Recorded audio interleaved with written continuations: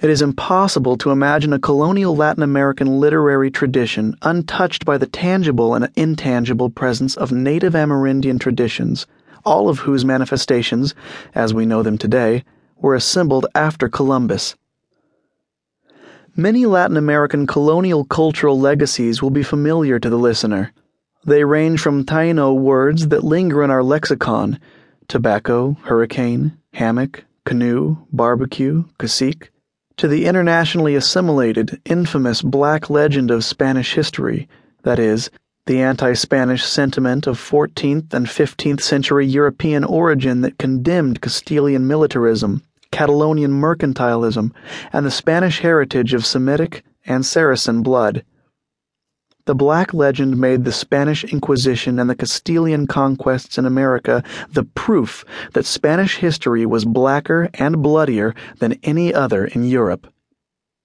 Circulating now as then, these topics have often been reduced to oversimplification, such as the popular notions that the conquistadors imagined themselves to be real-life heroes of chivalric adventure, that all Amerindians took the Europeans to be gods, and that Spanish soldiers and scholars alike considered the natives of the New World to be less than fully human.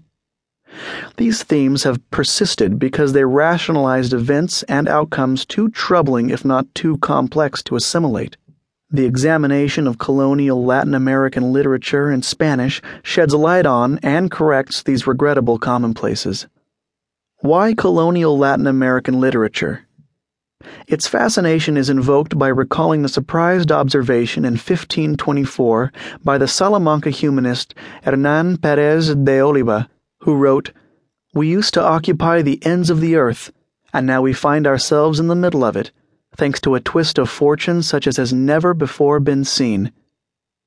The authors who occupy these pages are those who recorded what it meant to find themselves in the middle of the world, be they Castilian or Creole, prose writers or poets, as well as those of autochthonous Amerindian background, who also struggled to occupy, but from a different starting point, a central place in it.